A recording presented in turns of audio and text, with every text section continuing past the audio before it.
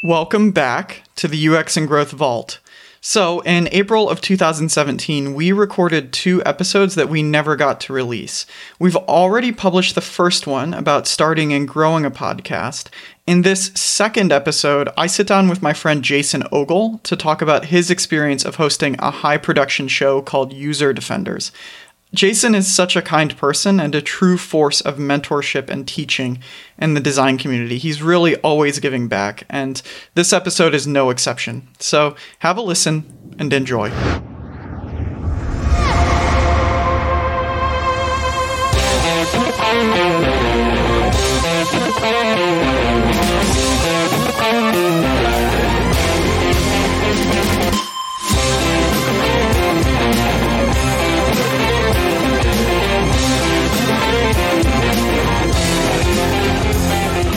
Hello, and welcome to the UX and Growth Podcast. I'm Austin. I'm a UX designer at HubSpot. And I am Jason Ogle, and I'm a podcaster for User Defenders. And today we're going to be taking a deep dive on podcasting. Last episode, you all heard about some of the more high-level ways that you can get started and begin to create your own show. And now I wanted to bring on a real expert, somebody who has taken a podcast from nothing and turned it into a real sensation in the design community. And that's why I brought Jason Ogle on to talk to us today about how you really get into the nitty-gritty of launching and growing a podcast. He's a pretty interesting guy. He's been designing digital experiences and fighting for the user, as he says, since 1996, an OG of UX. You're too kind. He's a senior UX designer at NCM in Denver, Colorado. Before that, he was actually lead creative developer at MySpace back in the day. Yeah. We all remember those days. And now he is host of the User Defenders podcast, which is focused around inspiring interviews with successful UX designers like Aaron Gustafson, Rachel Andrew, Koivin, Chris Coyer. He actually had a 2-part episode with Jeffrey Zeldman, which was one of the best I've ever heard. So if you like this podcast and the general format that we take on it, and you like our approach to bringing big, influential, yet humble people on the show, you're going to love User Defenders because Jason is the king of that. So It's a show worth checking out. But what we're going to do is dive into some really deep stuff on how you run a podcast. So, Jason, thank you so much for coming on the show with me today. Austin, it is an absolute pleasure to be here, and I am humbled by your introduction. Thank you so much for that. I appreciate you very much, and I'm telling you this from the heart. I thank you for your contributions, not just because we're recording right now, but I really mean this, man. I appreciate your contributions to our field. I've been reading your articles for a long time now and getting a lot out of them in the show. I love the show, so thanks so much for having me. You're too kind. It's easy to do for you, but... All right, so now that we've got the sappy stuff out of the way, you can tell that Jason and I are pretty good friends. Is it getting dusty in the room, listeners? Yeah. Jason, tell us about what made you get started in podcasting? Why do you choose this medium to work in? So I love to write, but it's so much easier to talk. And I think that's one of the reasons that I was so drawn to podcasting is it's easy to talk. And if you have a message, if you have something you want to share, I just feel like audio is so powerful. And I feel like as designers, the better we are as people, the better our designs can be for other people. I started listening to shows and really feeling inspired and moved, and I learned so much. And I was like, I've been at this for almost 20 years now, and I feel like I haven't really given back enough to this community. Like I need to do something to give back. And so I just decided to go for it. And, despite my fears, I am an introvert, I think, by nature. I am just kind of more inclined to be introverted, but all the magic happens outside the comfort zone. So I took the plunge, and I'll tell you, I've never been more afraid than when I hit record the very first interview that I did. But I can also tell you that after that interview was done, hitting stop, that was better than any drug I've ever tried. So that story that you're telling me there, that is something I have heard. That's a very common thread with designers, especially junior junior designers that are just starting to kind of like come out of that junior phase and they're really finding where their niche is in the community. And they're like, oh, wait, I actually know things now. And maybe I can start to give back. But it's really difficult to take that leap and say, okay, I'm ready to put myself out there. How did you bring yourself to that point? I think it was me just going, what have I got to lose? How can if I can serve even one person with this, if I can help one person even stay inspired in their work, then that is enough for me. Our industry, and Austin, you can attest to this. You're somebody I look to. You're constantly like, if not ahead of the edge, you're like all on the bleeding edge always of kind of where things are going. And honestly, a lot of it for me was just knowing, man, what do I learn now? There's so many different things. You can go on Medium and, and see your whole article feed, and there'll probably be like 15 things that you're supposed to learn, right? Like right away as a UX designer. And for me, it's like, man, I'm overwhelmed. I kind of wanted to not do this anymore for a little while after kind of things started shifting, like screens and screens and screens and resolutions. And what do you design for? And how many breakpoints do you need? And I just I guess a lot of it has to do with empathy, Austin. I just kind of started putting myself in the shoes of a designer that's just diving in right now. I mean, it was easy when it was much easier and more simple when I started doing this in 96. And the biggest challenges we had were hacking table layouts and making them work on IE6. Right. Yeah. So, I mean, that was the biggest challenge. I mean, it was a challenge too, but it was also like a Wild West. It was like a frontier where everything was new. And there was some of the most creative stuff still, I think, that I've seen was back then because there were no rules. We were defining it as we went. So for me, I realized like, I just feel bad. Like for somebody just diving into this and going, where the heck do I start? Yeah. I think that you touched on something that really resonated with me and part of my motivation for starting this show, which was not just to give back, but also identifying what am I insecure about, or what do I want to learn about, or where do I think I need to grow? And how can I do that with a community and developing that community? And in a very unexpected way, hosting a podcast has actually taught me more than I've ever put into this podcast. Does that make sense? Like a lot of people, the way that they view these shows is they're like, oh man, like that's going to be a net negative for you because you're going to be sitting there and writing agendas and coming up with all of the best information that you can so that you can pack it into 45 minutes and share it in a show. And then what are you going to have at the end of it? And what I've found is that everything that I've put out there, it's come back to me in tenfold because I'm meeting incredible people. I'm having people sharing ideas with me. I'm getting to talk to people like yourself. And it's also forcing me to think about these things and to teach myself to be an expert on these things, which I would have no motivation to do otherwise. Teaching people is a really excellent way to perfect your own craft. Absolutely agree, Austin. I think that's one of the things I really love about this too, is that I get to learn so much. I mean, I can't tell you the amount of growth that I've had. Yeah. And another thing that you touched on was your audience acquisition and retention strategy, right? Like that's, you kind of find that when you're running and growing a podcast, it's not just about creating the podcast. What have you found has worked for you in identifying and growing your audience? Yeah. So one thing I've learned is that you can't build on rented land, right? And what that means is it's so much better to own what you're doing and invest in something you have like a website or your own email list than to go ahead and build a huge audience on someone else's platform.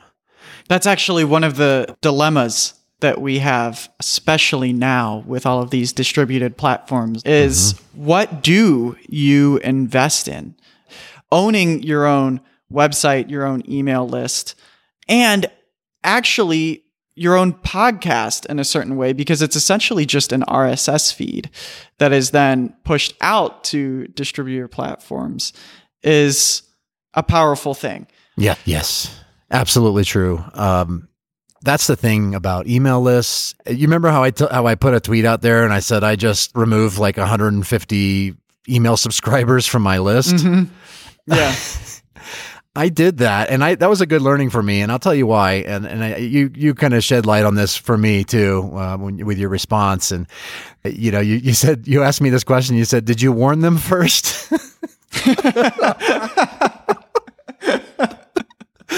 And I was like, "No, I didn't. I just removed them," and that was bad. So I think I read something from Tobias Van Schneider about how he kind of is totally fine with people unsubscribing. He actually likes it, so to speak. And it's kind of, I mean, it's tongue in cheek, but basically he's saying, like, if you don't want to be on my email list, I don't want you on my email list. I only want to serve the people who actually care about what I'm doing. And that's my sentiment as well. So I use MailChimp, and I realize I'm using up my email sends to people who aren't even opening up my emails. Yeah. Right? Yeah.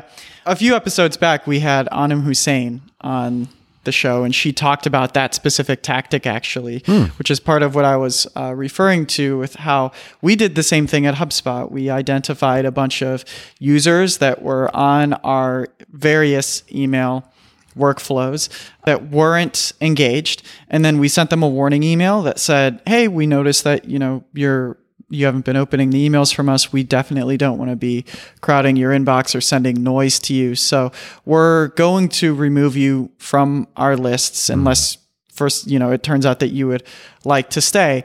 And the open rate and the engagement rate on that was very, very, very high, exponentially higher than previous campaigns that we had been sending. Because fascinating. Yeah, it turned out that people actually did want to be getting our emails and opening them. And we were actually measuring a lot of it based off of clicks, not just open rates.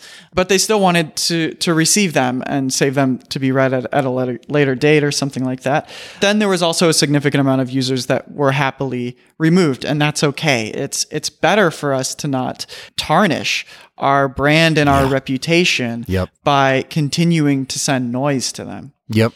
But you've monetized your show in some pretty creative ways where it's clear that you've been very selective about the type of companies and individuals that you will allow to come onto your show or into your email list or to sponsor the work that you're doing.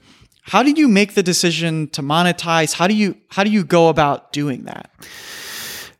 So if you're serious about creating a show and passionate about it, you're going to come to a place, and it could be sooner than you think, to where if you don't have any revenue coming in, and actually in the beginning, you won't have any, and it's going to be all out of pocket. So count the cost. And I'll tell you, it is fairly cheap. It's fairly reasonable to start a podcast. It doesn't cost a ton of money, but it does cost some. And every month when I get those bills, and it hurts a little bit, especially when you got, a soccer team like me, family. So here's the thing. If you want to scale your show, you need revenue. Right? And any business that spends more than it makes is not a business. That's the bottom line, right? So yeah, you're going to have to find ways to get sponsors on board with what you're doing and or affiliate. There's a lot of affiliate opportunities as well, but you're going to have to find a way to monetize this thing if you want to scale it, right? If you're just fine sitting in the basement and recording something that you want to talk about on your computer mic, that's totally cool. I mean, that's totally fine. And if you just have the passion to just do that and you have people listening to what you're doing, that's awesome. I think that's great. And then if you're able to keep costs down or it doesn't hurt your bottom line, that's totally fine. You can do that forever. But if you want to grow the thing and you want to help more people, right? That's the point of all this, is serving an audience and helping people. If you want to do that, it's going to cost. It's going to cost you. So I recommend finding sponsors that align with your message and your audience, especially. Right. So I think that, and I've kind of set a standard for myself, and to where I will not allow sponsors on the show that either A, I don't use myself, B, that I don't see a huge benefit for my listeners. So yeah, I think it's just keep it focused and always add value. I can talk about sponsorship versus affiliates. Affiliate marketing is kind of a crapshoot. So you could spend a ton of time on your show, and I've done it. And you could spend a lot of time talking about an affiliate and only get like maybe one conversion over like a year. I'm serious. And I'm not trying to discourage that because some people can do really well. Pat Flynn does quite well with affiliate marketing, but he's Pat Flynn. And it took him a while to get there. Yeah. So you found direct sponsorships to be more effective to you. Yes. Have you? Way more. Yeah. Have you personally, when you're securing those sponsorships, do you usually personally reach out to the companies and ask them if they would like to sponsor your show? Do you find that they come to you? Is there some type of network that you use? How do you go about that? Great question. So over the course of, it's going on 2 years this November, so a year and a half, I guess, that I've been doing this, I've had one company approach me to ask for, to sponsor the show. And a big part of that, this is a good takeaway for your listeners as well. A big part of that is that I didn't have an ask on my website. So I didn't provide the means. I didn't say, hey, we're accepting sponsorships. So, and that was strategic in a way too, because the whole point, I feel like, remember Zuckerberg, the guy who played Zuckerberg in the Facebook movie? You remember how like the other guy was like, hey, let's sell this thing. Let's get ads. Let's do this. And then Zuckerberg's like, let's make this cool. And then that'll all take care of itself. Like, let's make a cool thing that people need and people want. And then let's build an audience first. Right? You can't sell something to nobody, to somebody that's not there. So that was my intention. That was strategic. So I just recently, within the past probably 4 months ago, I actually put a link on the website that says advertising. And it's very bare bones. I need to spend time populating that more with more information. But basically it's like, hey, if you want to get your message in front of the most passionate UX designers around, then please let me know.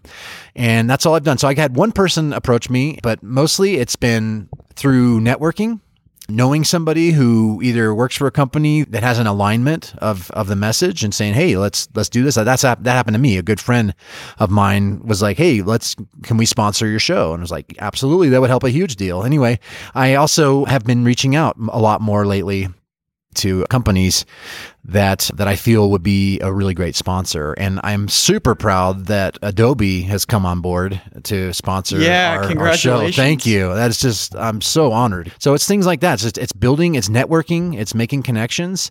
And also like when you're reaching out to sponsorships, make it mutually beneficial, right? Like don't be selfish about it and say, I need money for the show. Like, can anybody sponsor? Like, and what I was able to do, we're getting some pretty good download numbers now for every episode. So I was able to kind of use that data, take screen grabs when you start seeing some really neat inflection points, take screen grabs of your Libsyn, CDN downloads and use that to build your CPMs for your costs for ads, for pre-rolls, mid-rolls, etc. Yeah, so that's one of the pains that we especially find with podcasting is how basic the analytics are. They might as well be non-existent because it's just RSS download numbers and location. Yeah, really, it's paying attention to downloads, grabbing that screen that shows, wow, look at this, and then using that as the data point to determine what your ads should sell for. And I used reference John Lee Dumas. He has something on his website that you can reference about what he's discovered as a longtime podcaster that actually makes sense to charge for sponsorship. So I use that as a guide, and it worked out. Awesome. I'll have to get that link from you, and we can pop it into the description. Totally. In order to get those numbers where you're seeing that people are listening and their high download counts, people have to find out about the show. And that's kind of a difficult thing because the iTunes store just doesn't make that very easy to do. The discoverability is very low, especially if you don't have reviews. And then you've got distributed platforms like Stitcher and stuff like that, which are kind of off in their own world. You've done a pretty good job of building up a website and your email list and a Twitter following. How did you get people to find out about your show, though? Was that through those channels, or, it kind of feels like a chicken and egg scenario in a certain way, doesn't it? Yeah, it does. And it's probably going to be unique for every show, I would venture. But for me, I think it's just been really focusing on quality. Okay. I would say honestly, like that is one of the biggest and maybe least talked about parts of having a successful show is going for quality. People will find you. I love what I follow Seth Godin. He's been a huge inspiration. He says, make good stuff. Your audience will find you. It's amazing how your listeners promote the show for you. And if you start off with a good, 10, 15 listeners that are passionate, your show is going to multiply itself organically as long as you build that trust, to your point earlier, and stay true to what you've always promised to deliver. Absolutely. Yeah. And again, it's great when an influencer is interested in your show and puts it out there. That's been a huge help for me. Like Zeldman, for crying out loud, like I've looked up to that guy for years. I mean, he's been my superhero for years, and I've mentioned on the interview, and to get him on the show was just a huge honor for me. And for when he put it out there on Twitter, that helped the show a lot. Right. But again, please don't like use that as a measuring stick to go, I'm just going to go and find the most premier, best, most followed designers out there in the world and only schedule interviews with those people. Right. I will tell you sincerely, like some of the, I think, deepest interviews, like save Zeldman. Zeldman's was really great. But some of the deepest, most impactful interviews I've had have been with some folks that have like maybe 200 or 300 followers on Twitter. Yeah. So don't discount that. Like you can get some awesome content and people will find you. That's the important thing. Your audience will find you. Jason, I could talk to you all day, man. We are coming up against the end of our time here. So if anybody wants to get in touch with you, learn more about the awesome work that you're doing, what's the best way for them to seek you out? Yeah, thanks, Austin. And again, I could talk to you also, and I appreciate your friendship, man. Keep doing what you're doing. Seriously, you are a force to be reckoned with, and I appreciate you. Thanks for having me. You can reach me on Twitter at Jason Ogle. You can find me. I don't want to lead you to my website because it's just me trying to learn Flexbox and CSS Grid. So you can go visit User Defenders at userdefenders.com or on Twitter at User Defenders also. So happy to answer any questions you might have. Happy to serve you in any way I can. If you're starting a show, don't hesitate to hit me up. Awesome. And if you subscribe to the UX and Growth Podcast on iTunes, just pop in that search box, User Defenders, and you'll see Jason's show come up as well. Until next time, thank you for listening and have a great day. Take care.